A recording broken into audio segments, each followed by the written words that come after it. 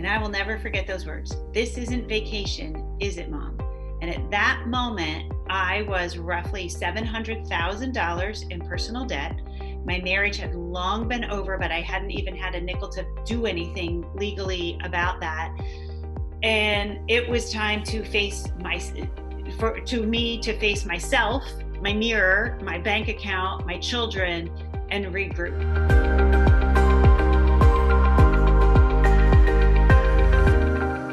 Welcome to another episode of the ROI podcast presented by the Indiana University Kelley School of Business. I'm your host, Matt Martella. Here on the show, our mission is to help organizations make better business decisions. So if this is your first time joining us, we want to welcome you to the Kelley family and just remind you, and for everyone listening, that we exist to help you grow personally, grow in influence within your leadership, and help your organization as a whole grow so you can be the best self and thus bring in so many more people with you along the journey.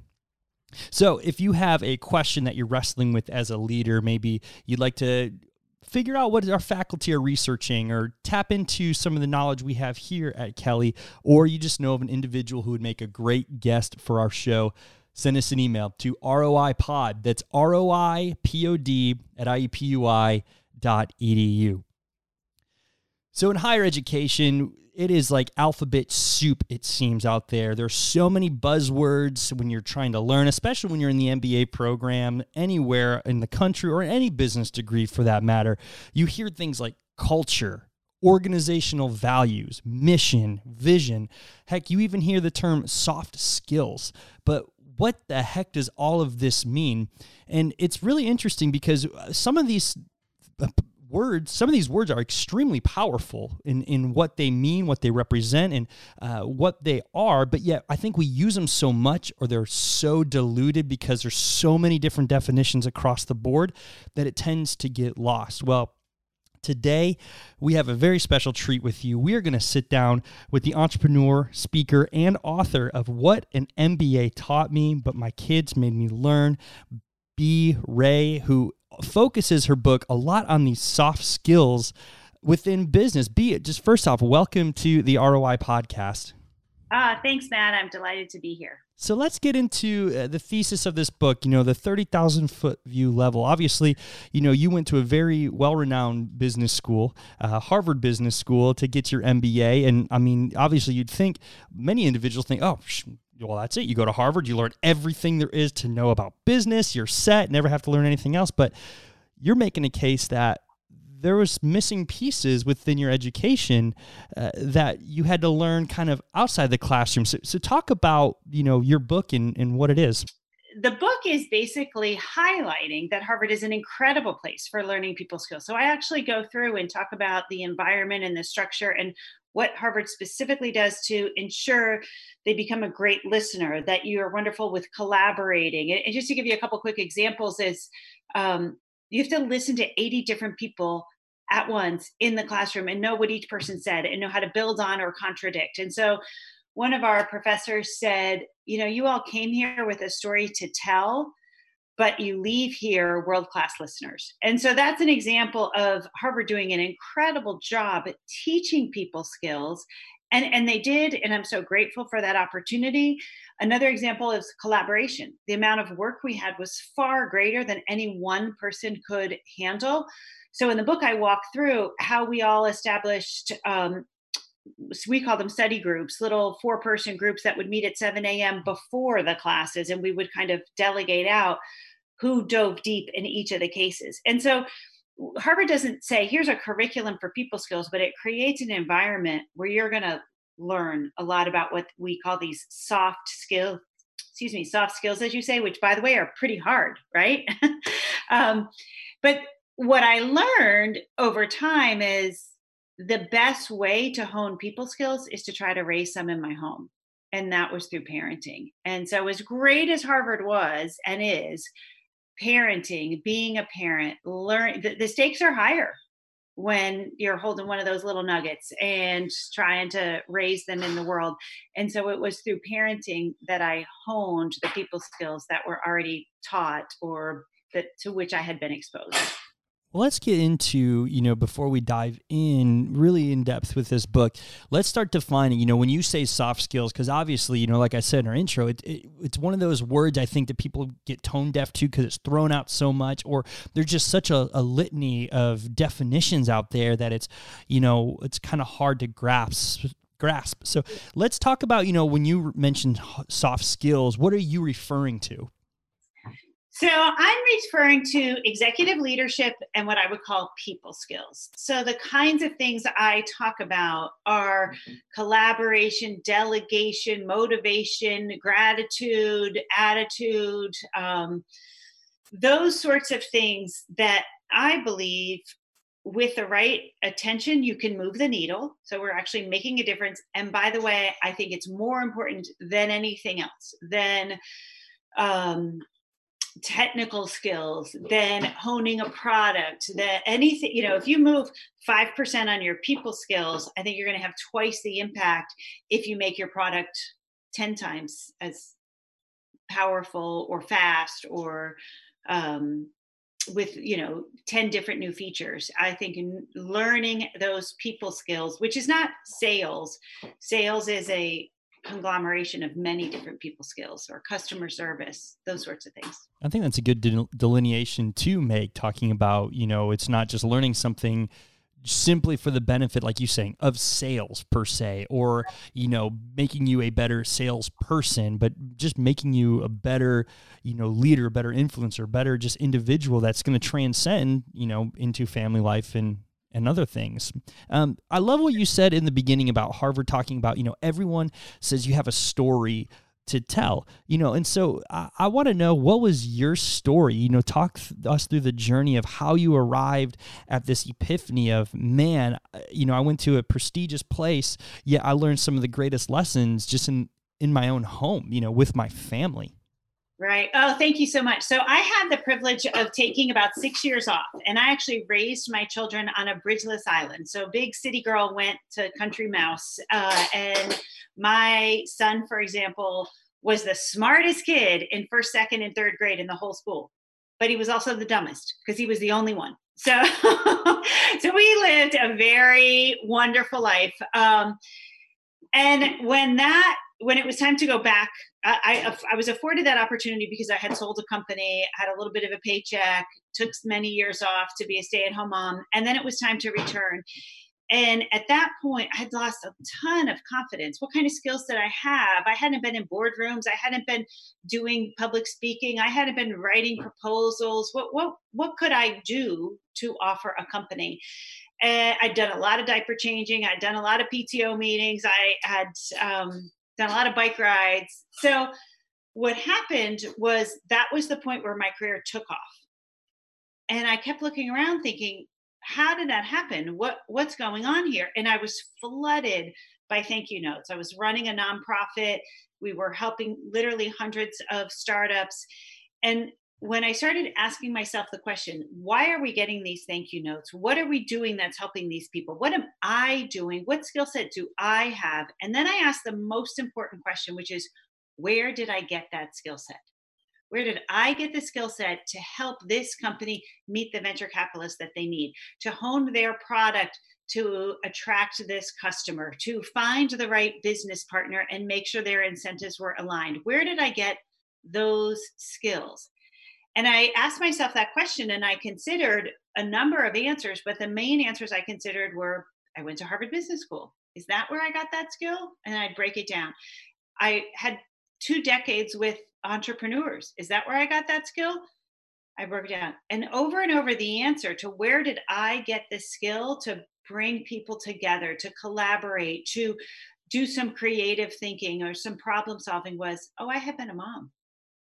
I had been put in the position to answer a question, solve a problem, find a new solution as a parent.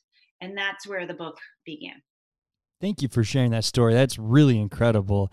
And I want to, go into, now that you work with a lot of leaders within industries, and you're traveling the country, speaking and sharing, your wisdom you've learned. I want to start by asking, where are some areas or maybe a specific area where organizational leaders simply miss the mark or maybe overlook when it comes to incorporating soft skills or possessing certain soft skills? Oh, that's such a great question. Well, there's two major ways. And one is that we forget to focus on it. We think it's just something that comes naturally. And so we feel as though, oh, that just is who the person is, and we can't improve it or change it or make it better. And the reality of what I found is there isn't a magic answer to things like focus, negotiation, etc. I do put some tips and tricks in what's worked for me, but even just the invitation to consider. So I have ideas that I use for my family around gratitude. You don't have to use the same ones. But if I just invite you to consider the power of gratitude, or I invite you to consider the power of bringing positive energy to a meeting or to a negotiation or to a hard conversation with a employee, then what I'm allowing you to do is reflect on your own situation, tell your own story, and I'm inviting you to improve that lever in your own soft skills. And so what corporations do where they're missing the mark is because there isn't one right way to do some of these soft skills, we don't bother to talk about them at all. And so we lose the whole invitation of trying to improve. So that's area number one. Area number two is the why I wrote the book. And the why is that, and on the cover of the book, I'm sitting on a jungle gym in like business attire. And the reason is that's a nod to Sheryl Sandberg, because Sheryl Sandberg, COO of Facebook, when she wrote Lean In, said that our career paths are not linear. It's not a linear ladder, corporate ladder that we climb. It's a jungle gym. And we need to think of wherever we are sitting on that jungle gym as a place where we can learn and grow and change and impact. And to me, the why I wrote the book is that people think of parenting, those who are applying for a job and those are hiring, as sort of a black smudge, something we hide from our LinkedIn profile, something we don't look at or mention in an interview, we don't put it on our resume. And I want to change that. I want to let people give themselves credit for all of the things that they've done in their life and all of the areas that they've been able to learn and grow and impact. And parenting is right up there. And so there's also this, negative perception. Sometimes, some people view soft skills as a very negative thing, or maybe more as a weakness. Oh, you got to show a weakness in order to embrace, things like empathy or being understanding about something. So how do you coach people through reshaping or changing their perspective of how to approach soft skills and buy into it? I don't think I do coach people on that. I don't know if this is the right analogy, but one of the lines in the book is, says every great mother trying to feed her kid broccoli, right? So I didn't tell my kids they had to eat broccoli. I just ate it and said it was delicious. Sometimes they took that as an example. So I don't coach someone and explain that being vulnerable or being authentic or being weak is a great way to being strong, but I do serve as that example. There are places in the book that you might cry. I talk about having $700,000 of personal debt. I talk extensively about failures that I have had. And I think that those invitations bring down guards and allow other people to see strength where they might have otherwise seen weakness, where they start to see connection in the areas where they would have been afraid to be separate.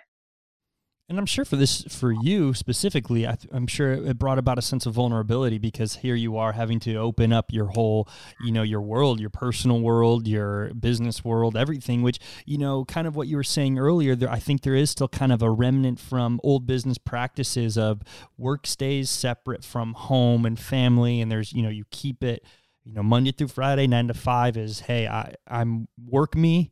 And then on the weekend, I could put my hair down and be me.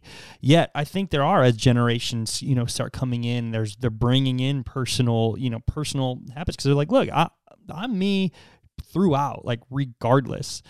So in that state of vulnerability, and how would you coach individual leaders to kind of let down some of that guard that they may have put up on being separate from work because they don't want to be viewed negatively, or they don't want that, maybe it's just they don't want their I guess those who are leading that they're leading, they don't want them to view them any other way than having respect for the authority that's put in place, if for lack of better words. Sure. So I think actually the trick is earning that respect first and being really clear on that vision. So the trick of being vulnerable isn't to start necessarily with vulnerability, but if you have a clear vision for where your company is going and you know what success looks like and you can articulate what success looks like. Oh, and by the way, you can articulate what success looks like for each individual. So we have key performance indicators and we know where we're going. All of these traditional things are very, very, very important, and we can't get sloppy on them. But when we have that, call it like a skeleton, a framework where that is strong and secure, you're going to do better achieving that framework if you're real. This is why I'm personally excited to lead the company in this direction, because it allows me to pay for my kid to go to college, and that's important for me. Or I have this illness in my family, or I'm taking care of my elderly parents. Whatever it is that actually is at your core motivating you is excellent. But if you do it without a framework and it feels like the team can just flow in the wind with you, that's problematic. And I think that's where people have gotten off the rails, is they didn't have the rails in the first place. And therefore, soft skills got a bad name, if you will. I want to go back a little bit to part of your story.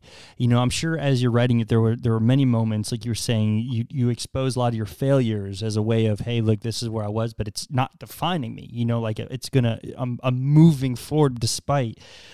To talk about one of those specific moments, maybe what was your toughest learning lesson in this journey? Or I guess a better way to define it would say, what was your most defining moment? Because a lot of times failure can be the defining moment that ultimately launch you to where you're supposed to be. Well, let's hope I get to where I'm supposed to be. I'm on that path. But one moment that I'll share with you is what I call my Cindy Lou Who moment. So we all know that Cindy Lou Who is the beautiful little girl in the Who village in the story of the Grinch. And at one point, the Grinch is shoving the Christmas tree up the chimney. And she comes downstairs and says, "Sandy, what are you doing?" And he got caught. Well, I had a situation where my life, marriage, financial stability had all fallen apart. And it was a summer where we still had the title of a home that was our dream home. I mean, it was such a dream home that the tiles in the wall were hand painted, some with my children's fingerprints. We were never, ever, ever going to leave this beautiful home. And yet I hadn't made a mortgage payment in 6 or 7 months. And so it was minutes before we were losing it. And I was in such a place that what I did was I rented out the home week by week by week, which allowed every week was worth a mortgage payment. And so then I went somewhere else. So to this day, my sons pretty much remember that summer as a week at a friend's lake house, beach with grandparents, at Uncle Bill's lovely pool. To them, it was this great adventure because we kept going different places, me and my laptop, consulting, and then renting out the home. But one time we came back to our town, and I was just checking on our home, and we stayed in pretty much a dilapidated building nearby. It was so dilapidated that I got a scoop of ice, stuck it in the refrigerator, and there is where I placed the milk because the refrigerator didn't work. The washer didn't work, and I was upstairs hanging the clothes on a line because the dryer didn't work. And that's when Cindy Lou Who, otherwise known as my daughter, turned to me and she said, "This isn't vacation, is it, Mom?" And I will never forget those words. "This isn't vacation, is it, Mom?" And at that moment, I was roughly $700,000 in personal debt. My marriage had long been over, but I hadn't even had a nickel to do anything legally about that. And it was time to face to me to face myself, my mirror, my bank account, my children, and regroup. And the words, "This isn't vacation, is it, mom?" was how that all began. And I'm for many organizational leaders, everyone has a spot of being low. Everyone has a spot of hitting maybe their rock bottom in their journey, because that does become a defining moment if you let it, if you choose to make it a defining moment. So for you in that low, where did you find your source of light to kind of push through? And where did you find that inner strength to kind of, okay, you know what, something's got to change? And then what was that? Well, I do have an incredibly strong faith. And so I turned to my faith, and that was there. That was my beginning, middle, and end. And I have three incredible children. They are, in spite of me, not because of me, really, really wonderful people. And so I just had to put one foot in front of the other. What I ended up doing was literally waking up every morning at 5 a.m. To cry. And I cried my eyes out till 7. And I might had to play certain songs just to get that going, but oftentimes I didn't. And what I realized was if I could get that out of my system, I could meet them every morning at 7 a.m. with a bright smile, with the gratitude that we needed to face the day, and just start rolling. And then what I was able to do was I actually worked 3 full-time jobs simultaneously for almost 3 years as we climbed out of that problem. And I love speakerphone and mute. I love timed email that I can send at 4 a.m. and you don't see it till 8. I learned a lot of tricks that allowed me to work literally 24 hours a day, but some of those were overlapped. That's incredible. That's a really incredible journey. And I think it's really inspiring too for, a lot of leaders, especially, during economic downfalls, during own personal struggles where, you just hit that rock bottom. And I think that becomes one of the hardest places for anybody is to find a way, find strength really in their darkest hour. And so, as we kind of talk more about, these soft skills, it sounds like, in just listening to your story, that even when you had not or had none, you were embracing these principles so that when you have some or have more, those principles kind of come with you and be your guiding light. Talk about how important it was for you that, like you said, even at 5 a.m. to 7 a.m, you had to cry your eyes out, but you were not giving up your values and those skills that you believed in. Well, I say in my TEDx talk, and it's so true, is that people used to say to me all the time, and sometimes still do, but really in that time, they say, "I don't know how you do all that you do." So I was single, single sole provider and sole caretaker of 3 kids, and then digging through this mound of debt. And they would say, "I don't know how you do all that you do and do it with a smile." And my only answer was, because I can't do it with a frown. And that's all I knew, was that my situation was going to be the same whether I cried at it or smiled at it. And so I literally just had to smile at it. I did the crying in the morning only so that I could smile for the other 20 hours of the day. And it worked, because people want to be near people who are cheerful. People want to be near people who are doing something that is proactive. People want, so it was always a hard balance between being honest, because people would say, "How you doing today?" And I had to learn a little phrase, which was, "Better for seeing you."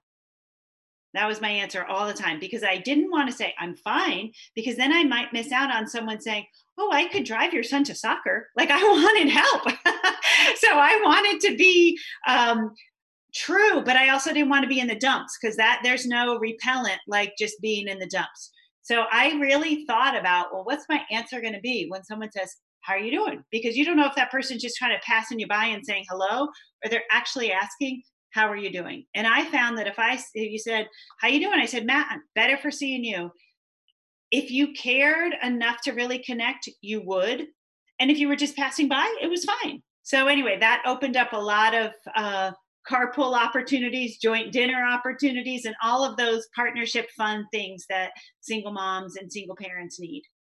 So let's talk about, for an organizational leader who may be finding themselves getting ready to, or, wanting to kind of, whether they're in their lowly valley right now, or they're just looking to reshape, their not personality, but maybe reshape, some principles that they're wrestling through, or they're just looking, hey, like there's a weakness here of, I need to develop myself and I need to look for, areas that's going to make me a better individual.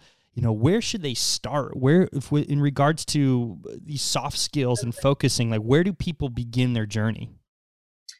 Well, really can be anywhere. I do think authenticity is important, but it is not necessarily project my whole world out in the world. I think the number one place to start is listening. That's often our weakest spot. And it's such an easy place to see improvement in and of yourself. And so to me, when I'm talking to an organizational leader, it's what are you learning today? What are you learning from your team? How is your team feeling? What surprised you today? Trying to ask those questions that help them to ask better questions. And there's so many in the book. I talk about listening better and listening longer. Those are two different things, but listening better more has to do with not making assumptions about what you think you're hearing.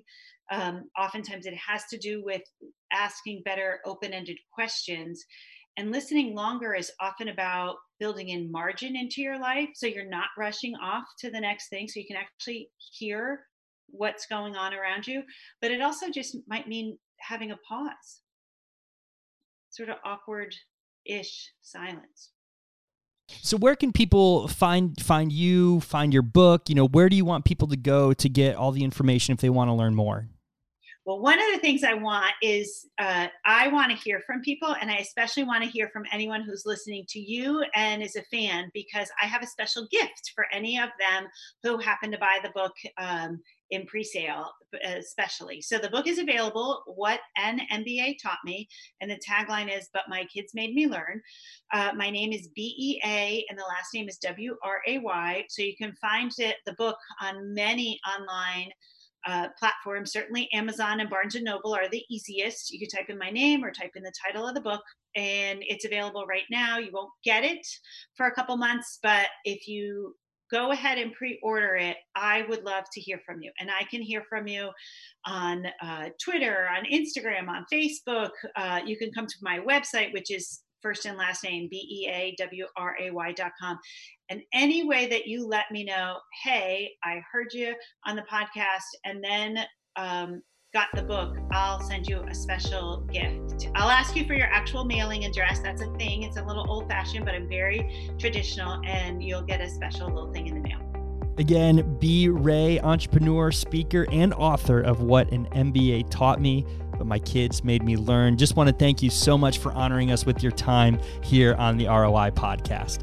This has been another episode of the ROI Podcast presented by the Indiana University Kelley School of Business. I'm your host, Matt Martella. Here on the show, our mission is to help organizations make better business decisions. We'll see you next week.